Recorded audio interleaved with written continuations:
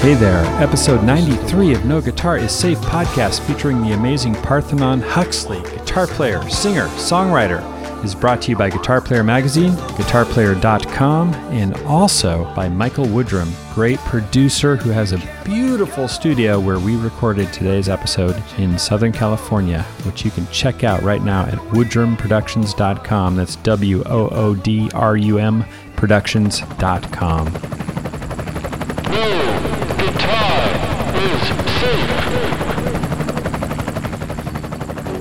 Oh yeah. What's up? This is Jude. I'm hanging out with Parthenon Huxley. Hello, Jude. P. Hux. Hux to his friends. I met Hux on a boat. There were a bunch of great bands on the boat. Hux was playing lead guitar and singing lead for the orchestra. He was just crushing it. And the orchestra, of course, also known originally as ELO2. Keep it up. Where's my groove? Where's my groove? Sorry. ELO Part 2. Also known as ELO Part 2. Has ties to Electric Light Orchestra, and man, that set list was nutty. Now I'm noodling because you're holding on the fort. And of course, Hux here, P. Hux, he's got a new album out called This Is The One. And it's really amazing. And we're going to get into it, check out some of those tunes. But first, I said, man, you got to play some ELO with me. Because I bought this single when I was like 8 years old, so let's play it. One, two, 3.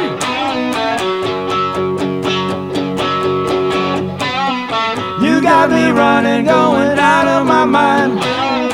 You got me thinking that I'm wasting my time. Don't bring me down. Yeah. No, no, no, no, no. Woo-hoo. I'll tell you once more before I get off the floor. Don't bring me down. Stay out with your fancy friends. I'm telling you it's gotta be the end. Don't bring me down. No, no, no, no, no. Woohoo. I tell you once more before I get off the floor. Don't bring me down. Don't bring me down. Bruce, don't bring me down. Bruce, don't bring me down. What happened to the girl I used to know? You let your mind up somewhere down the road. Don't bring me down. No, no, no, no, no. Woo-hoo. I'll tell you once more before I get off the floor. Don't bring me down, down, down, down, down. I tell you once more before I get off the floor. Don't bring me down. Yeah. That's awesome. Yeah. Thank you for playing that tune with me because I bought that shit on vinyl when I was like 8 years old. I walked like 12 blocks up to the record store. It's like I got a little 45 of that tune. Nice. So I had to make you play that. Thanks for indulging me. It's one of those. That's a turn up song. When you hear it, not turn up. Turn up. You just gotta turn it up on the radio when it comes on. You guys have the most crazy set list. Now that song is actually the blues form, which I was tripping out on. Like meaning it's like a 12-bar blues. Yeah. Well, basically. Yeah. It's got the little minor third there, but yeah. Turnaround's a flat 3 to the, Yeah. Never hits the 5, I guess. But I was actually thinking it makes a cool blues tune. So will you indulge me and let's try it as a blues. I was doing it up here. Like, cause this part, like,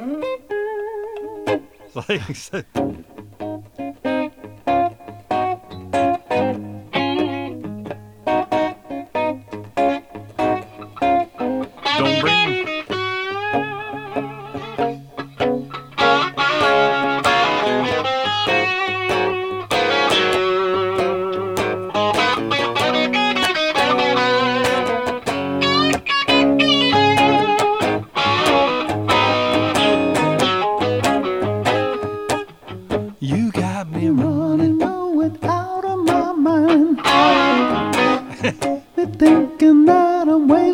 Singing falsetto.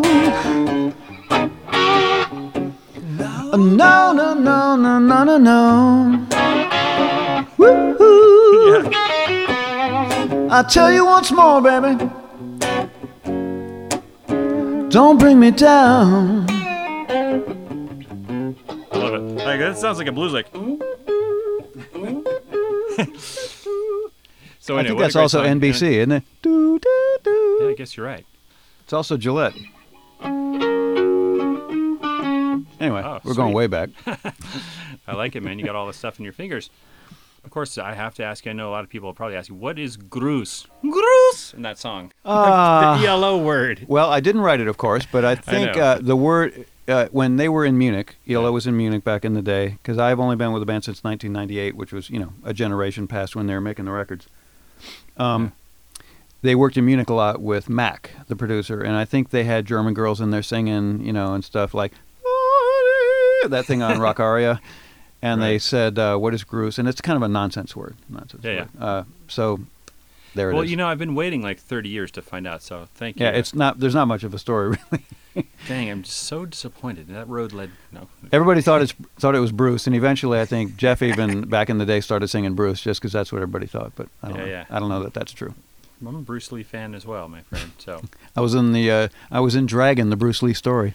I know, man. I was in the movie. You are in Maryland these days, but you used to do your time out here in L.A. I was out here. I didn't like it much. I was only out here 18 years. It's funny how that happens. Like, I swear I moved here a year ago. It's been 10 years. Yeah, that'll happen to you. It's a whirlpool, man. It just pulls you in. Well, it's kind of like, what are we doing tonight? And then 10 years goes by. Exactly, right? Man. It's a trip. I mean, there's something to it. That's a whole other topic, but yeah. It's fun being back out here. So, actually, you did do some extras, cameos, whatever, in that movie, a couple others? Or well, what? I was out here for 18 years from like maybe 86 to 2005, something like that. And, when you're here, there's so much low-hanging fruit. Like a friend calls and says, hey, are you busy this weekend? No. How would you like to be in a Bruce Lee movie? Okay, what do I have to do? You just be in the band.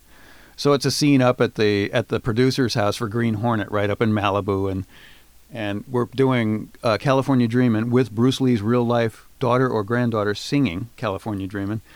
And it's Robert Wagner. Oh, right. And one of his buddies shows up in a chocolate jumpsuit. It was Buddy Hackett. And you're just going, I love L.A., Yeah. And my friend Winston Watson was on drums. He played with Dylan for 5 years. And, it was, just that sort of stuff. You hang out all day, and then finally at 3 a.m. they say, okay, let's shoot. Right. Yeah, man, totally. I think that is what people love about LA is you get that there's that feeling that anything can happen at any moment. Yes. Of course, no movie producers or casting directors have been pounding on my door personally, but such is life. There's still time. Plenty of time.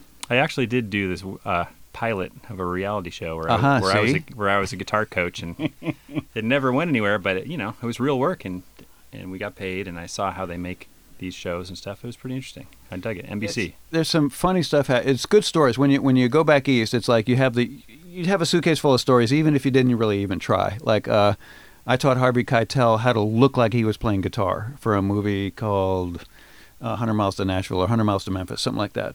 And awesome. Spent like a couple of weeks hanging out with Harvey Keitel, which was super fun. I was also in the Flintstones movie. Oh, really? With the BC-52s. I was wearing the leopard skin, single over-the-shoulder one piece. BC-52s. Playing a Gibstone bass. You were in a leopard skin unitard, is what you're saying? Pretty much. Well, whatever that hanging thing was with the jagged edge on the bottom.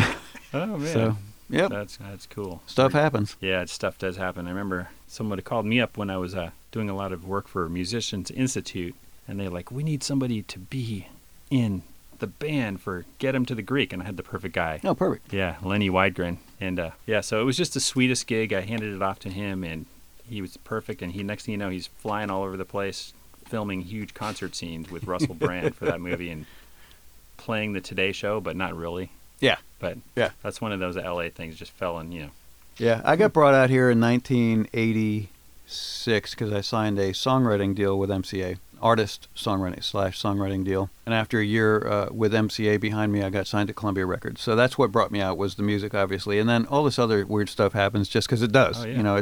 You're just sitting there and stuff comes your way. Well, you were almost Johnny Depp. I heard that he came out here to do music. I think so. He plays guitar. He sits in. Still does. Yeah. Yeah. Now, what I always wondered, because I've never really been truly signed to anything, maybe with other bands. That seems wrong. Well, as a solo artist, you've done so much stuff. What is a songwriting deal? Well, I don't know if they exist anymore, but back in the day, MCA was run by a couple of guys named Leeds Levy, who was the president, and Rick Shoemaker was the vice president. And what they wanted to do was recreate the Brill Building vibe. So over here in Universal City, not far from here, there was a 4-story building. The suites were on the 4th floor. And in the basement, the parking garage basement, was a 16-track, 2-inch tape studio, which is, of course, an incredible format, right? Right. Really fat. And with... Especially if they're paying for the tape. All the best gear, all the best gear, great mics, great equipment, and a rotating staff of engineers who were pro engineers who would moonlight at MCA. So every writer got an 8-hour shift and a $230 budget to hire musicians. And all they said was, we're never coming down there. You guys just stay down there and make the magic, bring it up when it's mixed, and we'll check it out. So it was a really incredible atmosphere, Wow. Fostering just art. And, of course, they're looking for hits, but I didn't learn that till later.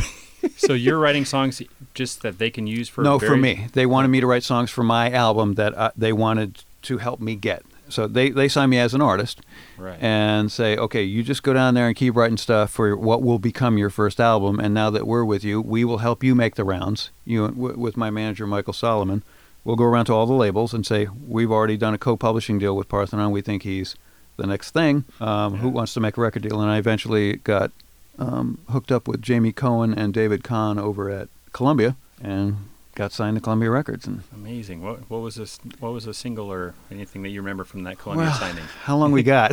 You just play a couple bars or something? The thing that maybe we can insert this, but yeah. the thing that was really a couple memories around this was I was shooting baskets during the day. This was my exercise regime, and I saw my manager and somebody from MCA, Betsy Anthony, walking across the schoolyard toward me, and I'm going, what are they doing out here? And they said, congratulations, you're a Columbia artist. So I was just super excited because this was a long path from dreaming about this stuff as a kid up through being in bands in North Carolina during my college days, up to being in more bands, and then eventually thinking maybe I'm good enough to compete with what you hear on the radio. And then a week later I was lying in bed and I realized nobody knows who I am. Like I'm on Columbia Records, but I didn't have a band that was selling out bars across the country. Right. I did not have that. I did not have a internet following because there was no internet. I was just signed on the Virtue of My Music, which I was very proud of, but I said, man, how was this going to happen? So I needed a hit right out of the chute, And they chose the most weird, complex, bizarre sort of song. I had this song called Chance to Be Loved, which is a really involved sort of 80s version of a Brian Wilson like production. Right. Bells and whistles, around. Just a really a neat song, but very, very produced. And it was. I wrote it in my head. I wrote it in Chicago when I was there briefly. I wrote it like a Smokey Robinson song, like everybody, yeah, gets a chance to be loved. Everybody, yeah. But I'm not that kind of artist, so it became this. Everybody, yeah. I guess this big production thing. Big Lion King thing? Is this sort of... No. So I stood behind it. I mean, I created it. I liked it. But as far as a snappy single right out of the... I didn't think it was maybe the one they should have. So it did okay, 40, 50 radio stations, but it didn't get a lot of play in New York and L.A., which is kind of the industry trend setter. So, if I'd had a college roommate who was a big DJ in New York, maybe, or if I'd had an uncle up at the label who, hey, give the kid a break, or just something that I didn't have that, because that was my moment, right? Like, you're on Columbia, they're promoting your album. Yeah. Please, right now, something happened to make this blow up, and it really didn't. So, they threw a couple more singles out, but... That's all part of paying your dues. It is, yeah. Yeah. So, I'm fairly well resigned to what happened now. Yeah, well, that's 10 albums ago, so I'm still working. So. Man, I know 10 hours. It's nutty. I'm just really mostly just familiar with your new one. This is the one. Yes. I mean, just the opening vocals on the title track are so hypnotic and powerful, and thank you. They're epic and huge and ambitious, almost like a Pete Townsend or something. I really like that. This is the one. This is the one. This is the one.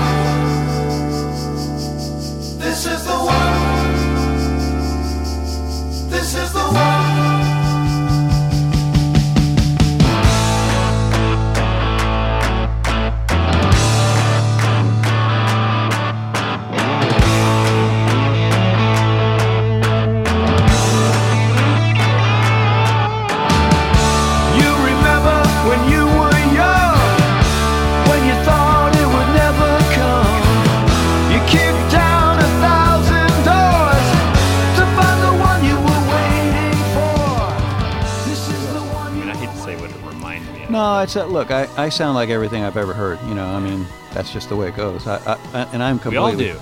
As you get older, you sort of you resign yourself to that. Not resign yourself. I mean, if I'm paying any tribute to the guys who excited me as a 14-year-old, fine. You know, I don't seek to do it, but I know it's in there.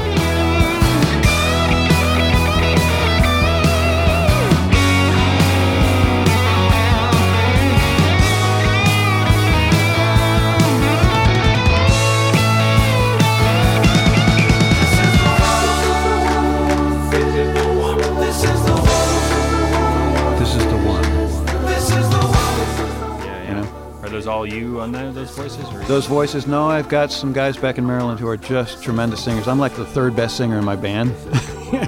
A guy named Dave Fennessy on bass and a guy named Ricky Wise on drums, and they're just sensational singers. So it's all of us. Haven't done that one live yet, but it's kind of a big chorale opening. Yeah. Now, where did you grow up? Thank you for assuming I grew up. I appreciate that. I was born in Baton Rouge, Louisiana. Well, that's the best music joke ever, right? Since you know the one I'm talking about? No. Where the kid says, "Mom, when I grow up, I want to be a guitar player." And she says, "Well, son, you can't do both." That's right. So you said Baton Rouge? Baton Rouge. My dad worked for a chemical company, so he was down there for a while. Then we moved to New Jersey, did 6 years in Jersey. He commuted into New York. Then we moved overseas, and I lived in Greece from 5th grade to 12th grade. Oh. That completely ruined me, and because cafe life and ancient monuments and sunshine, it was just like, oh, this is how life is supposed to be. That must tie into your epic name. Well, Parthenon Huxley. Come on, that's like the most magnificent name. I did that to myself on my 30th birthday. After Greece, I went to school at UNC Chapel Hill and got out of town on my 30th birthday, literally, and said, okay, my name's Parthenon Huxley now. And moved to New York, did a year there, and then got signed to MCA and started the LA adventure and all that. So interesting. What made you want to start playing guitar? Did you start in Greece? When did you start? Saw the Beatles when I saw the Beatles on Ed Sullivan. I'm 62, so I was 7 years old. You know what? Someone should write a book on every great musician I've met. Like seriously, 20 of them of course, they all started that moment. Absolutely, like, it's nutty. Like great musicians. Anybody who's 60 now and is playing music, that's what it was. It's amazing. It was a cataclysmic event. I mean, it was everybody. I mean, everybody knows the stats. It was like 70 million viewers, no crime. Everybody was glued to their TV set. Even my mom liked it. We were all excited. And to me, it was like there was this freight train of music. It was like, she loves you. And I remember thinking like, well, that sounds like about 10 people singing, and there's all this noise. I remember my brother walked into the kitchen and said, because they were on the radio. Nobody'd seen him yet. Yeah. And he said, that's 4 guys, you know. I went, no, it's not. Yeah, it's 4 guys making all that music. I said, no, it's not. It's 22 or something. And then when we knew they were going to be on TV, it was like, what is this going to look like? You know, what's that going to look like to hear that sound? And there they were, 4 Martians. Counted off All My Lovin', and it's like, holy shit, they can do this. It's possible. I'm the biggest Beatles fan. And, well, I mean, who knows how many huge Godzilla-sized Beatles fans are lurking out there, but I'm as big as many of them. And, like, I try to explain to people who didn't see Star Wars when I was, like, you're 7 years old, and you see Star Wars, and, like, that's how old I was when that shit... Right. Like, it was life-changing. Yeah. I'm sure the Beatles is like, I'm trying to put myself in that moment, like, what made it so life-changing? It was Star Wars without the spaceships. I mean, it was exactly that. Because I remember seeing Star Wars, I was like, in my 20s somewhere, and it was equally like, everything's different now, right? Yeah. With the Beatles, it was like rock and roll or music or shouting or whatever it was a secret. And then it wasn't anymore.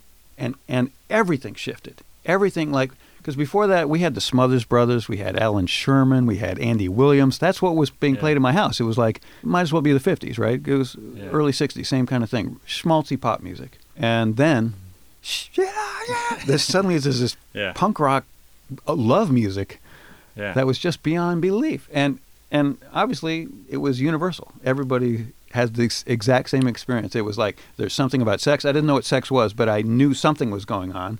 The girls are losing their minds. The band looks like girls, but they're not.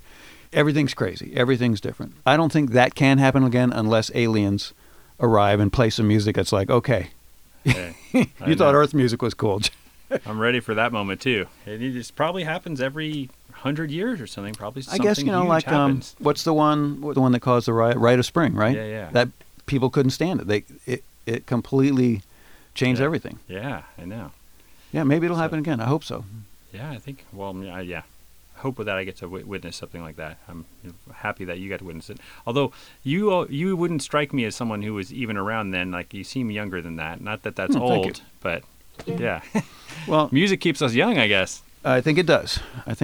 Do what you like, do what you love. So let's hear another one of your tunes. I love this shuffle tune that's on there. It's called That's When I Know, man. It's like 12/8 kind of shuffle vibe. Yeah.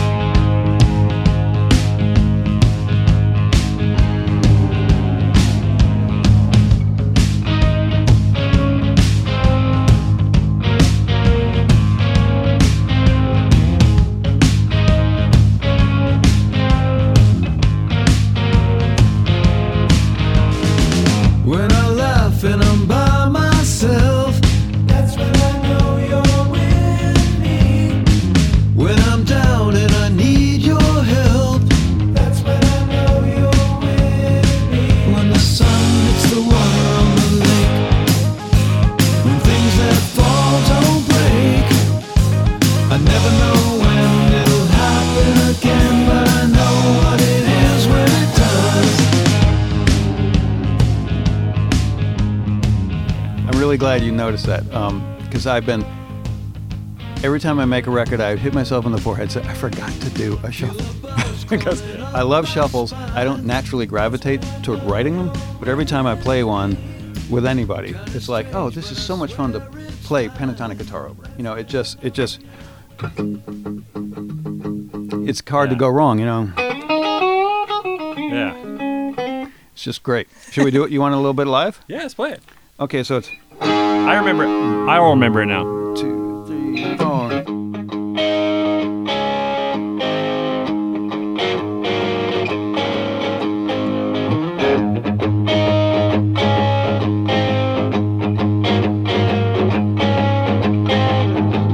When I laugh and I'm by myself, that's when I know you're with me.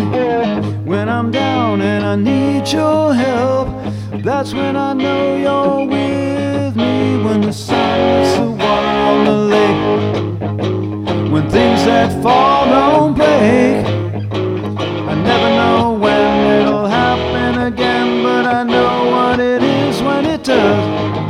I love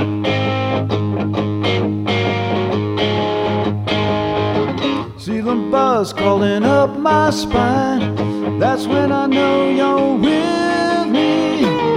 Kinda weird, but I'm sure it's fine, that's when I know you're with me. When the sun hits the water on the lake, when things that fall don't break, I never know when it'll happen again, but I know what it is when it does.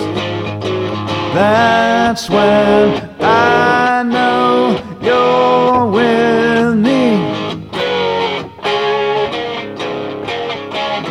Yeah. That's when I know you're with me, baby. I love it, man. That's a great tune. Thank you. It's like ear candy. You have a lot of these kind of... The mix is really juicy and trucking along. You mix it out in Maryland, or? In Maryland, I work with a guy named Mark Williams, who I've lived there 13 years now. Started having kids, and we decided to raise them back east. Is that when you left California? When I left LA, yeah, 2004 or 5. I still can't get it straight. Right. But this guy Mark Williams he's got a studio in Bethesda, right where I live, and he's just tremendously talented. Pro Tools guy, one of these great guys. We're completely in tune with each other when we're doing vocals. It's like, I know what you need. Boom. Work fast, and I've done my last 2 records with him. This one, I think we both did a better job. I think the last one's fine. Last record, I stand behind them all. Yeah. But this one has just turned out really delicious, and I tried as much as possible to cut the basic tracks live so it had the energy of a performance, and then I love overdubbing. And pouring on, editing out, leaving the best little bits, moving stuff around. I love that process of coloring the frame, Absolutely. I love this one little break on one of your tunes. which one is it? It's like it's got the sound like the guitar. It's just like the reverb tank or something. I just went over these. Is it today. this thing?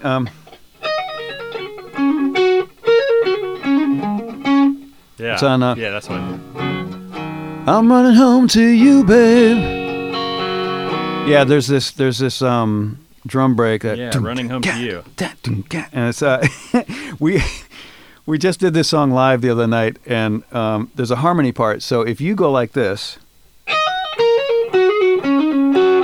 Okay.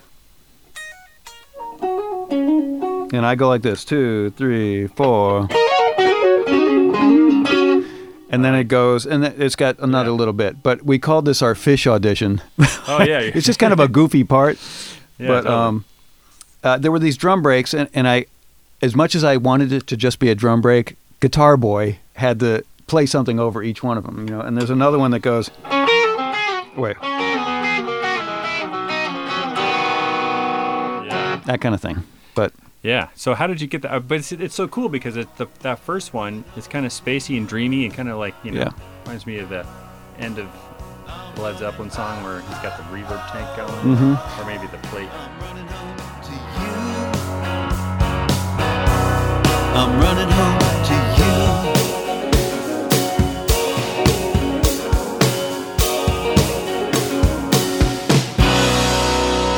To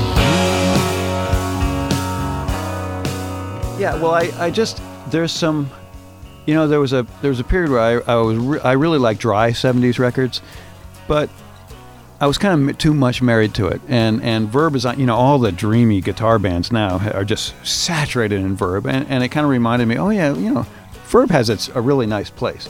And obviously it adds space and bigness. So it kind of became my friend again after I'd kind of sworn it off. And so I wanted to have moments that were like that were drenched in Verb, and then, you know, Yeah. just makes the whole track kind of. I like it when there's not a boring moment from A to Z in every song. Like there can't be one moment that's like, I know. Well, it's amazing. Like even your first song, like there's so much in it, and it's only like 2 minutes and 42 seconds or something. The title track, and there's just all this different ear candy in there. and I like that because there's still basically a pretty simple song underneath that fun stuff. Oh yeah. You know, it's still just rocking. You know, Yeah. Some cool key changes. Now tell us about Song for James. that's Song for James? probably my favorite song on the record. If I had to pick one, just because it was. When I showed it to the guys, like I'd been playing it for about a year and a half before we recorded, and I was, Yeah.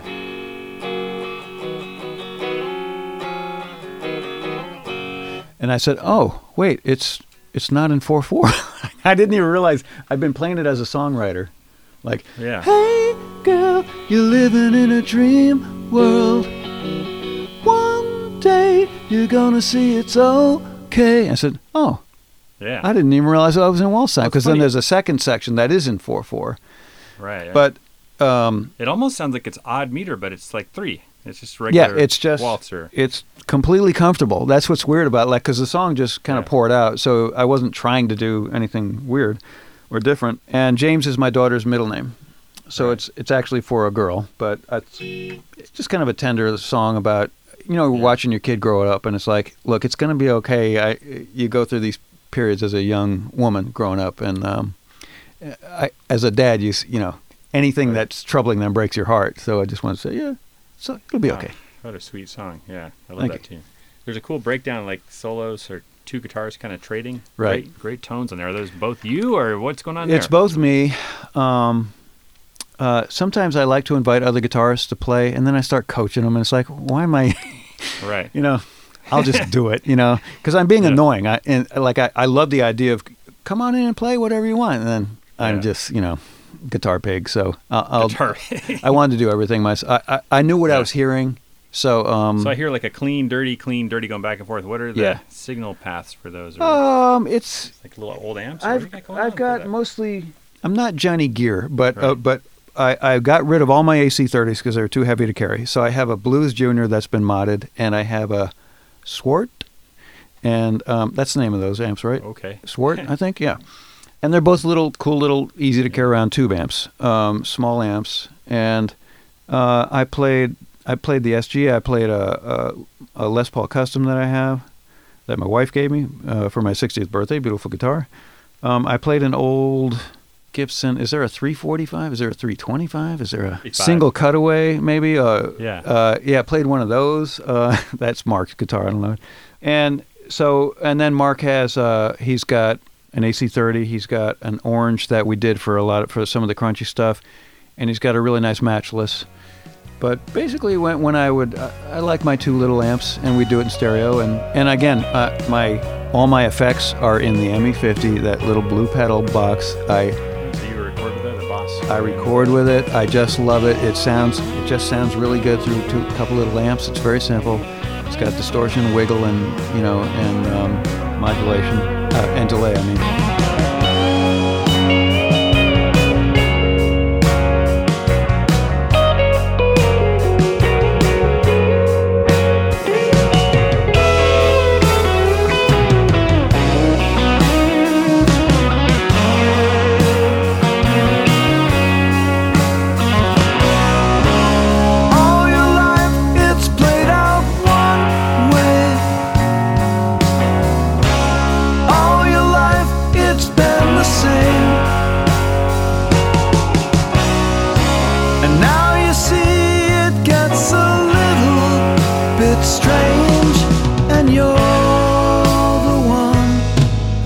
Changed, yeah.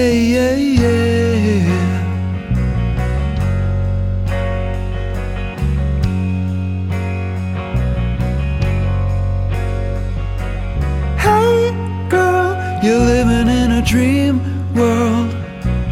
One day you're gonna see it's okay.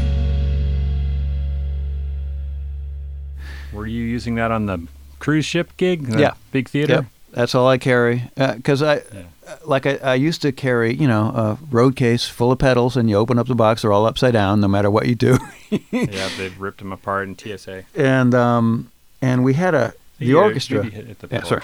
What led to this was we play in South America quite a bit, and we had a $17,000 shipping bill one year, and we go, what are we doing? Why are we carrying keyboards, pedals? Why are we carrying anything? Because now backline companies the world over can supply you with everything. So the keyboard players in our band carry laptops, right? And a couple other things I don't even know what they're doing, but laptops, no keyboards, and use the rented keyboard as a controller. And we rent Marshalls for me, 800s, and I put my little effects box in my suitcase, guitar on my back, and we're good. So, and you just run that straight into like the amp set clean, or which? Or the Marshalls, or do you just use the Marshall gain? I'll set the Marshall to where I want it, and then I just use my ME50. Basically, it mimics the Boss Overdrive distortion, the natural. Yeah. I have the most natural distortion I can find. I found the sweet spot, and it just sounds like a little bit crunchier, right.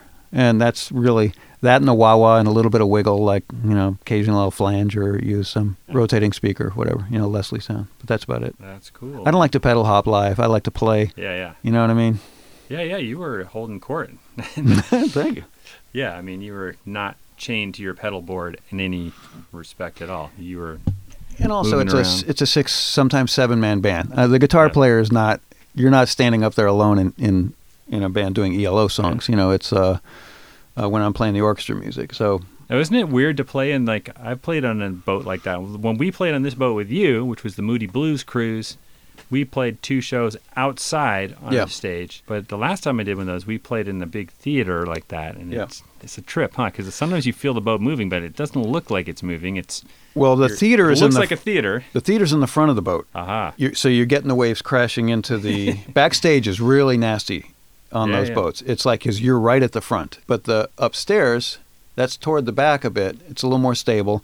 And also, I got to tell you, the theater's more elegant and nice, and it's a more formal concert setting, blah, blah, blah. But you got the lights in your eyes, the spotlights in your eyes, can't see anything. On the deck, during the day, you got 2,000 people or whatever it is, all hanging off the balcony and in the hot tubs in front of you. It's just this... beach blanket bingo kind of scene for old people. And it's just kind of awesome. And you can see everybody. You can goof around for them. You can engage them. I love the deck show. Yeah, it's great. And everyone's getting nutty. There's kind of like 2 groups of people on the boat, I guess, because you got the people there, but then the whole musicians are all hanging out. Those who drink are definitely taking advantage of the free flowing booze. It's just like a whole scene on the boat for sure. It's what's great about it is I get to meet guys like you, and I'll see you the next day too. It's not, you know how it is. Yeah. If when you're playing, you don't run into anybody unless there's somebody on the bill. Right? You don't see the next band coming into town. Right. You're gone. Yeah. So what's great about the boat is you get to see somebody set and then see them at breakfast the next day. Yeah. And like, hey man, you get to see them till you're sick of them. yeah, it was great. Yeah, it was. I think it's really cool. You start to recognize each other. You can hang out, and there's not this kind of ships passing in the night feeling. It's really cool. That's what I like about it the most. And also, you're in a beautiful part of the world too. Oh yeah, it's great. So tell me about this set of music that you get to play with the orchestra. It's pretty nutty. I mean, every song is a huge hit. You're like doing like. Let's name some songs. You got like Evil Woman. Sweet Talking Woman. You got both your women. You got your... All Over the World. All Over the World. You got Showdown, Mr. Blue Sky, Do Ya, Don't Bring Me Down, Shine a Little Love for the disco thing, Roll Over Beethoven for the early cover. You've got... Living Thing. Living Thing. Twilight, Can't Get It Out of My Head. I mean, it's one thing after another. You got this one too. What is that one called? It's called Fire on High. Yeah, I've been listening to that forever. Fire on High. I think it was used for sports a lot. It's just so epic.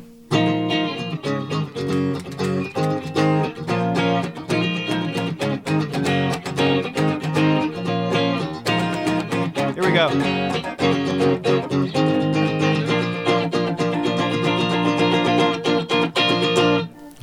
Oh man, it's so epic and huge, and so I have a horrible confession to make. Yeah, I had this really weird moment at our last show. We're playing all these songs again for the 1000th time, and I was just admiring the work while I was playing it, and I said, "These songs are better than the Beatles." Like I actually said that in my head to myself, and I know that's not. I can't get away with saying that. Right. I'm not allowed to. Yeah. And I can't say that to me and believe it. However, I said it and I was thinking it and I said, these songs are amazing. And what I love about, and I'm not going to get into that argument whether better. I just thought it was an incredible thought to have, even if I don't really believe it. But what's great about these songs is like there's no sitting there and A for a little bit. We don't do that. There's nothing in these songs. It's like boom, boom, boom, one part after another. It's sort of very. I just think of it as Germanic writing. It's very organized. I don't know what that means. Anything. But the chords are incredible. They move. They change. The lyrics are sort of obtuse because he would often write them last. So there's not a lot of emotional content that you have to dive into. It's just kind of this strange body of work that really works. That is super entertaining, fun to sing, fun to play. I mean, it's a hell of a catalog, and everybody who goes says, "Oh, I know that one. Oh, I know that one. Oh, I know that one." Do you do Xanadu? We do Xanadu. Yep. You sing that one? I do. I've got the high part at the end. It's like, and even we're 2 whole steps down from where Olivia Newton-John did it. We're not in that territory, but it goes.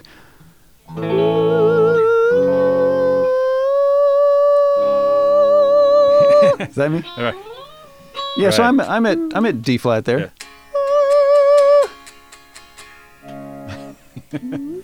Yeah, you got a great falsetto, man. Thank you. Yeah, Thanks. You want to try that? Do it again. So it's like.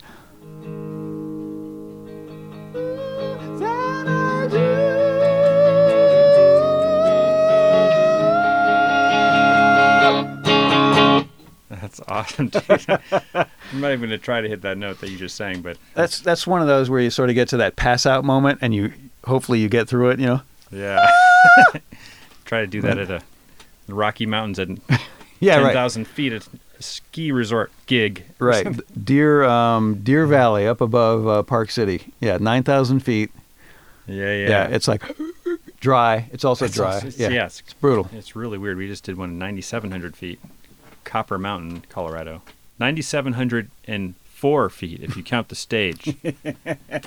Yeah. Even tougher. Yeah, it was. It's tough on singers up at that at that altitude. So dry too. Yeah, it's really bizarre. So what do you think? I mean, you were touching on it a second ago, but what is, now that you've gotten to know Jeff Lynne's music so much, what is the principal qualities of his genius?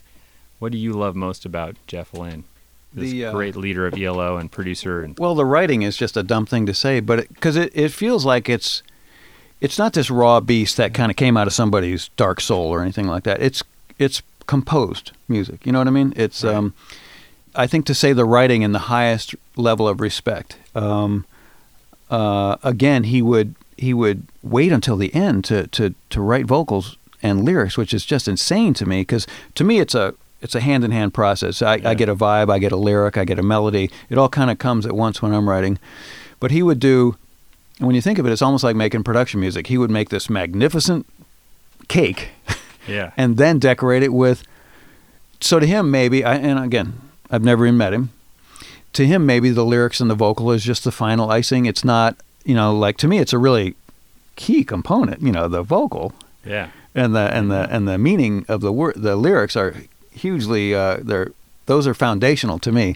To him, apparently, not so much in some ways. I mean, he might argue differently, but that's what's really interesting for one thing. So, a lot of times the lyrics, I still don't know what some of the words in Can't Get Out of My Head mean. Like they're kind of trippy, but they work beautifully. It's great to sing them. Like sing a little bit. That song. So pretty. Midnight on the water, I saw the ocean's daughter. Really? Right. Walking on a wave chicane, staring as she called my name. Whatever that is. Those are beautiful words, very imagistic. Gotta hear the hook now. You gotta give me the hook. But I can't get it out of my head. No, I can't get it out of my head. How my old world is gone for dead. Now really the G. And I can't get it out of my head. No. Yeah. And can't get it out of my head is such a great phrase. Oh yeah, he crushed it with that one. Yeah. So that's a perfect song. And then the great solos. That all that solo stuff, and every song is in a way kind of like that. There's magic moments, just one stacked on top of the other in those songs. Yeah, a lot of strings and stuff too. Great strings, and Lou Clark, the string arranger, is still in the band, and Lou is just a beautiful genius string arranger. Mick Kaminsky's still in the band, the violinist. The original ELO was just Roy Wood, Jeff Lynne, and Bev Bevan. So drums and a couple of guitar players. And then Roy left after one record, so it was basically down to Jeff and Bev as founders, and then they filled out all the other stuff with the cellist and the violinist and blah blah blah, bass players, and so the band went through a million different lineups with Jeff and Bev as the stalwarts, and also Richard Tandy eventually. Once he was on keyboards, I think he was with it the whole time. So, but Lou Clark joined in 1974, so just a couple of years after the band started doing the string arrangements. I think Jeff heard him arranging something in the studio next door and asked him to come aboard. And so the first thing he did was El Dorado. Can't Get Out of My Head, the El Dorado Overture. Awesome. Jeff probably, I'm not sure what the writing versus the arranging process was, but, Lou was the one that whipped him into shape, I think. And then, so he's been playing this music ever since. And Mick Kaminsky joined the year before that, 1973, as a 20-something, and he's still doing it now with us after it was ELO, and then ELO Part 2, and then now the orchestra. So I have this theory, too, that every band had their disco era, if they were kind of around then. Like, you can always hear it, and, I love that groove that came out. Yeah, go ahead. Wait.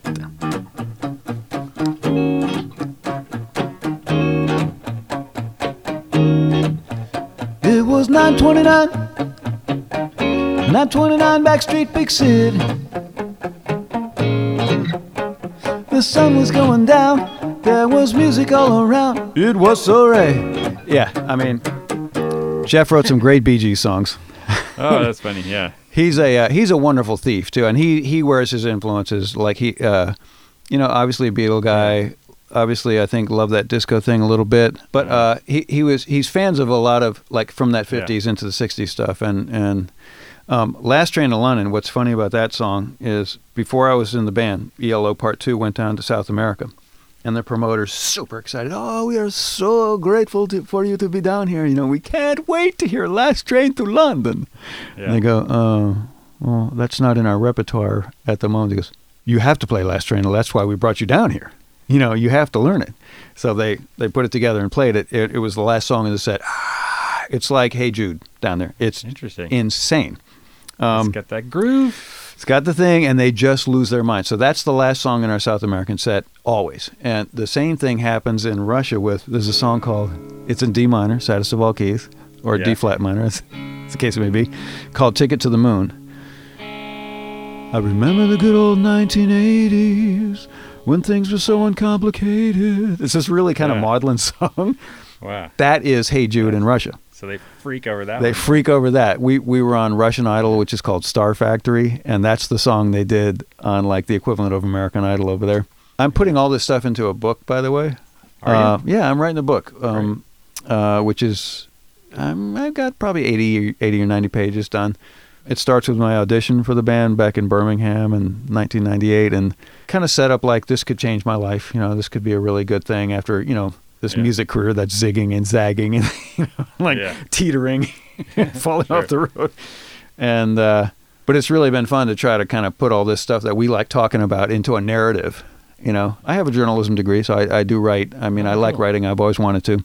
I'll put you to work. And it's a really weird process. It's a really, it's a big album. You know what I mean? It's a long thing to work on. I've been doing it for a couple of years now. But when you get in a groove, it's really cool. And there's a lot of fun stories. And I also lecture at a music school, so that reminds me of other stories that I know which ones the kids like to hear. And, you know, and a lot of people still, even though how transparent the music business has come with everybody showing everything, there's still people who can't believe it or can't get it, you know, who are fascinated by it, even though it's, to us, some of it's mundane. But, you know, like, how do they do it at NASA? Oh, that's interesting. You know, like. Yeah, it's sort of when you look behind the scenes. So I think it'll be a fun read. Hey, I'm looking forward to it. Yeah, cool. Now tell us about this room we're in right now. Where are we today? We are in the studio of Michael Woodrum in Burbank, and Michael is an old friend and a super talented engineer producer, just a fantastic guy. We met back in the mid '90s, and I recorded an album called Homemade Spaceship here. Which was my weird sort of acoustic tribute to ELO as requested by Lakeshore Records. They wanted, can you do an acoustic ELO album? I thought, that's a terrible idea because the songs are so ornate, you know. And then I started doing, hold on, sweet talking woman. I tried to imagine as like a Donovan-y folk sort of album. Anyway, made a record with Michael on that, and which turned out incredible. And about half of one of my later records. He's really, really great. Big shout out to Michael Woodrum. And then you work with E from Eels, right? Yeah. I've always been fascinated with that character, and this song is really great. I think it's called Hello Cruel World. Mm-hmm. You wrote that or co-wrote it? Or? We did.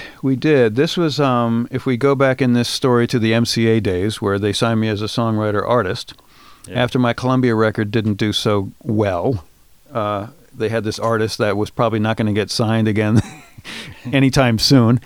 So what happened is my career took one of its many zigs and zags, and they said, look, you've got to, we'd like you to start. Have you ever co-written? They said, and I said, oh yeah, sure. And I hadn't, but they said, we'd like you to start co-writing with some people and, you know, write some hits, you know, let's get some money into the till. And which was fine. And E was one of the first ones that MCA found. Betsy Anthony found him, and he was managed by a guy named Carter, who was just a fantastic guy. And E at that time was living in a garage, above a garage in Atwater Village, and recording on 4-track cassette. And he had great songs, that was obvious, but no production value to speak of. So the first song we got together to write was Hello Cruel World. That was the first one we ever wrote. And so then this is one of his it was his releases. first single from A Man Called E, his first record, his first major label record. Right, before Eels, I guess. Before Eels. Right. He did 2 records. And the first one, So we recorded Hello Cruel World at MCA. Suddenly he's gone from 4-track cassette to 16-track 2-inch tape. So that's really cool. Now, what's it like for him? Here's a guy who's been dedicated to writing all the songs. Suddenly they thrust another person in the room and say, write with this dude. And your first song... Well, I think here, the thing about E, he's a complicated character, but what's great about E is he's fast. Like, I'm kind of a parts generator. Like, I can just come up with stuff all day long. And they'll say, what's that? And I go, nothing. Just, it's just stuff. They go, let's do that, So that's kind of what we do. I'd be playing something. He goes, what's that? And I said, nothing. He goes, well, keep doing it. And then we'd build a song really quickly. He'd say, well, I'm gonna go sit in this other room for a half hour and write the lyrics. And I'm going, awesome. Because it would take me a year, And so he'd come back and we'd knock it out. And I'd say, oh, okay, that's pretty cool. He says, yeah, done. And then we demo it end to end. That's it. So it was like, for me, it was heaven. And for him, I think it was great too, because I'm a parts generator. So there was never a shortage of parts. And with him, we finished. So we ended up probably writing 20 songs together. 2 co-writes ended up on that first album, Nowheresville and Hello Cruel World.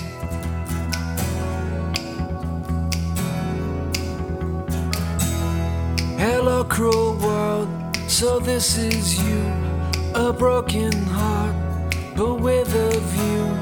I'm looking out to face another day. The angry mob, the happy mass, this birthday cake may be the last. I'm looking out to find another way. Norman Rockwell, colors fade. All my favorite things have changed. But what the hell, hello cruel world.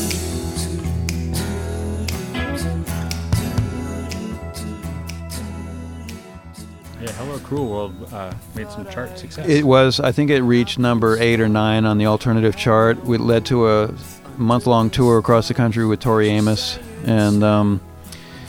And then we wrote a bunch more songs, and I figured, well, that first record and tour went pretty well. I'll probably produce the second record, but I didn't. I think what you were maybe referring to was, like, for him, I think he was a little bit felt encroached upon by me.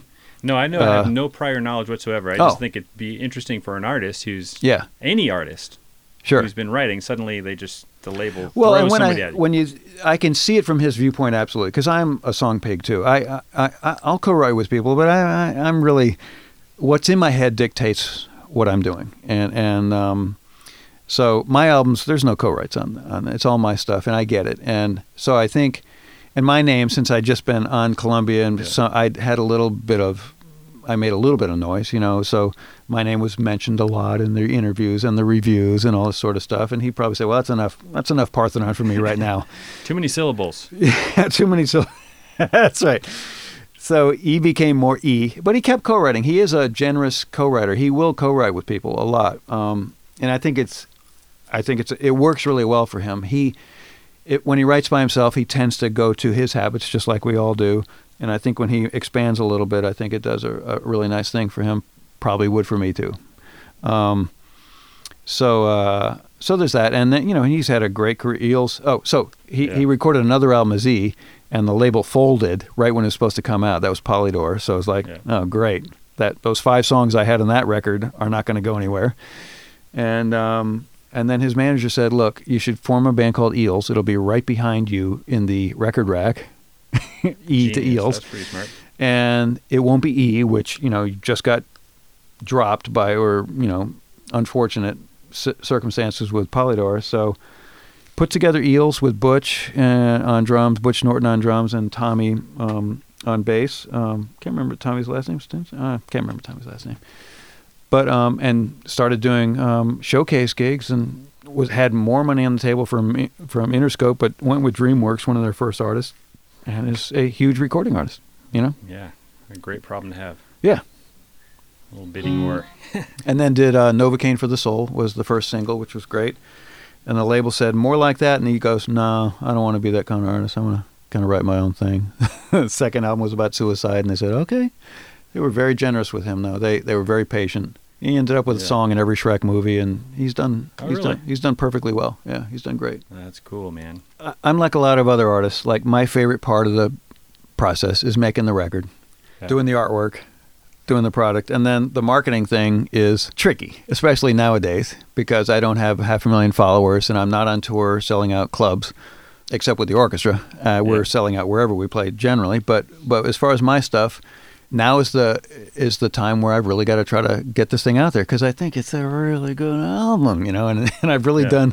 I think people, once they hear it, everybody seems to like it a lot. So I'm really determined this time to try to make some noise. And I know there's so much noise out there. It's a formidable task, but I want to pick my spots and try to get this in front of people and not just let it sit there, because it's a really cool record. And I will say this, it was probably 2/3 funded by Kickstarter, which is, a great crowdfunding site. The last 2 records I've made, I've gotten $15,000+ from Kickstarter. So my supporters are out there. I've got some really hardcore fans that are completists that have everything I own. And it's really, really cool. I figure I sort of work for them. But I think there could be many, many more, that would hear these records and go like, oh, who's this guy? So it's kind of, I don't know if it feeds into if there's a good side to not having a hit that everybody knows, and right. I'm still trying. That's why the record's called This Is the One, because every record I make is, oh, this is the one, baby. This is the one, So it's, maybe this will be the one. Who knows? And do you ever, a person like you could definitely get a lot of mileage from a publicist, of course, but these publicists cost some coin. Well, yeah, I don't have $50,000 to publicize this record, but I never know how much it costs. I get a lot of publicity emails, but I don't know how much they're paying for these publicists. Well, it just really helps if A, B, C, D, or E is also happening. Like, there's some sort of notoriety, there's some sort of thing, or you're on a TV show or something happened, something that they can put a hook on. Oh, I know who that is, whatever the interest is. All my stuff is always based about the music. Like, you sort of have to hear the record, and that's where I hope you will get excited. It's, I'm not out there trying to pitch some personal life or some, interesting concept or whatever, or I'm not on Instagram twice a day, or 5 times a day or 5 times a minute. Probably should be, but I really like this thing. I like what you do. I think it's great, and I'll just do my best to get the word out and try to get the music in front of people more than me, Well, cool. Maybe we can jam into the sunset on one of your new songs. Can we play another one? Yeah. Is there one that you might like? Did we talk about Just Saying? We haven't talked about Just Saying. Yeah. So I think the first single from the record will be Just Saying, and it's a peppy little number. The chorus, the title is repeated 26 times, so that's got to be the single, obviously. And it's just a really simple rock song that I got in my head one morning and banged out an arrangement with my drummer, and it was just there, just sitting real nice and easy. And this kind of played into, I do teach guitar now. I didn't used to, but I have for like the last 10 years. And there's all these moments where you'll teach and you'll say, and you'll show somebody their favorite new song, or favorite song, and it's like, it takes 2 minutes. Well, that's pretty much it. And I go, why don't I write songs like that? Why don't, because, that's respect. They basically don't even change keys. Yeah. So why don't I write a simple damn song? So that's another thing I really tried to do with this record, was keep the foundations basic. Just like write a fucking simple hook, And I think your record is the best of both worlds. It's simple, a lot of the songs, but there's also layers and beautiful arranging and key changes and stuff. Thank you. Yeah. Thanks. That's kind of what I'm going for. Yeah. So oh yeah. I love that bass line. So no, I totally remember it from listening to it. Yeah. Quickly, I want to thank you for meeting up today here in sunny Burbank, California. Thank you for having me. Being on the show. Well, this is great. Thanks you. Thanks for doing it. Keep it alive to you 95, my friend. Right on. Okay, so let's do it. This is Just Saying.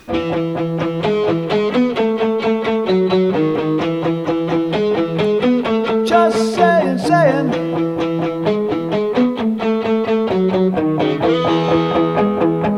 Sometimes I wanna get in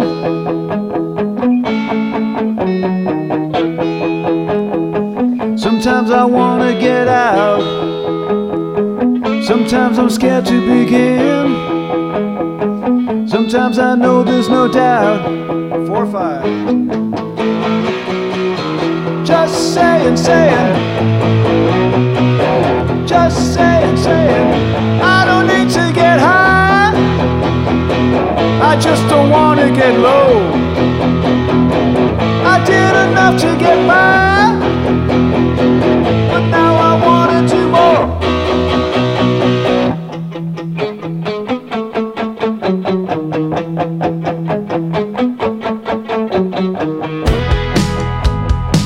Sometimes you gotta be smart.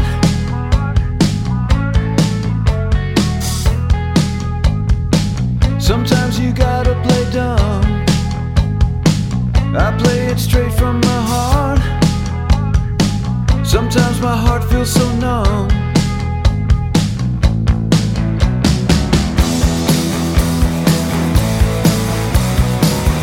Just saying, I don't need to get high. Just saying, I just don't wanna get low. Just saying, I did enough to get by. Just saying, but now I wanna do more. But now I wanna do more. Just saying, I don't need to get high. Just saying, I just don't wanna get low. Just saying, I did enough to get by. Just saying, but now I wanna do more. But now I wanna do more. But now I wanna do more.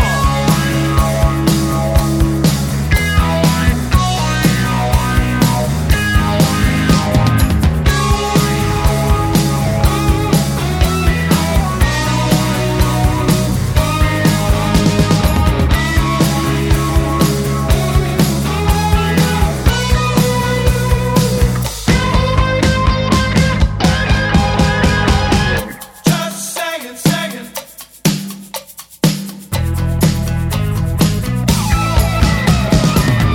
just saying, I don't need to get high. No, guitar is safe.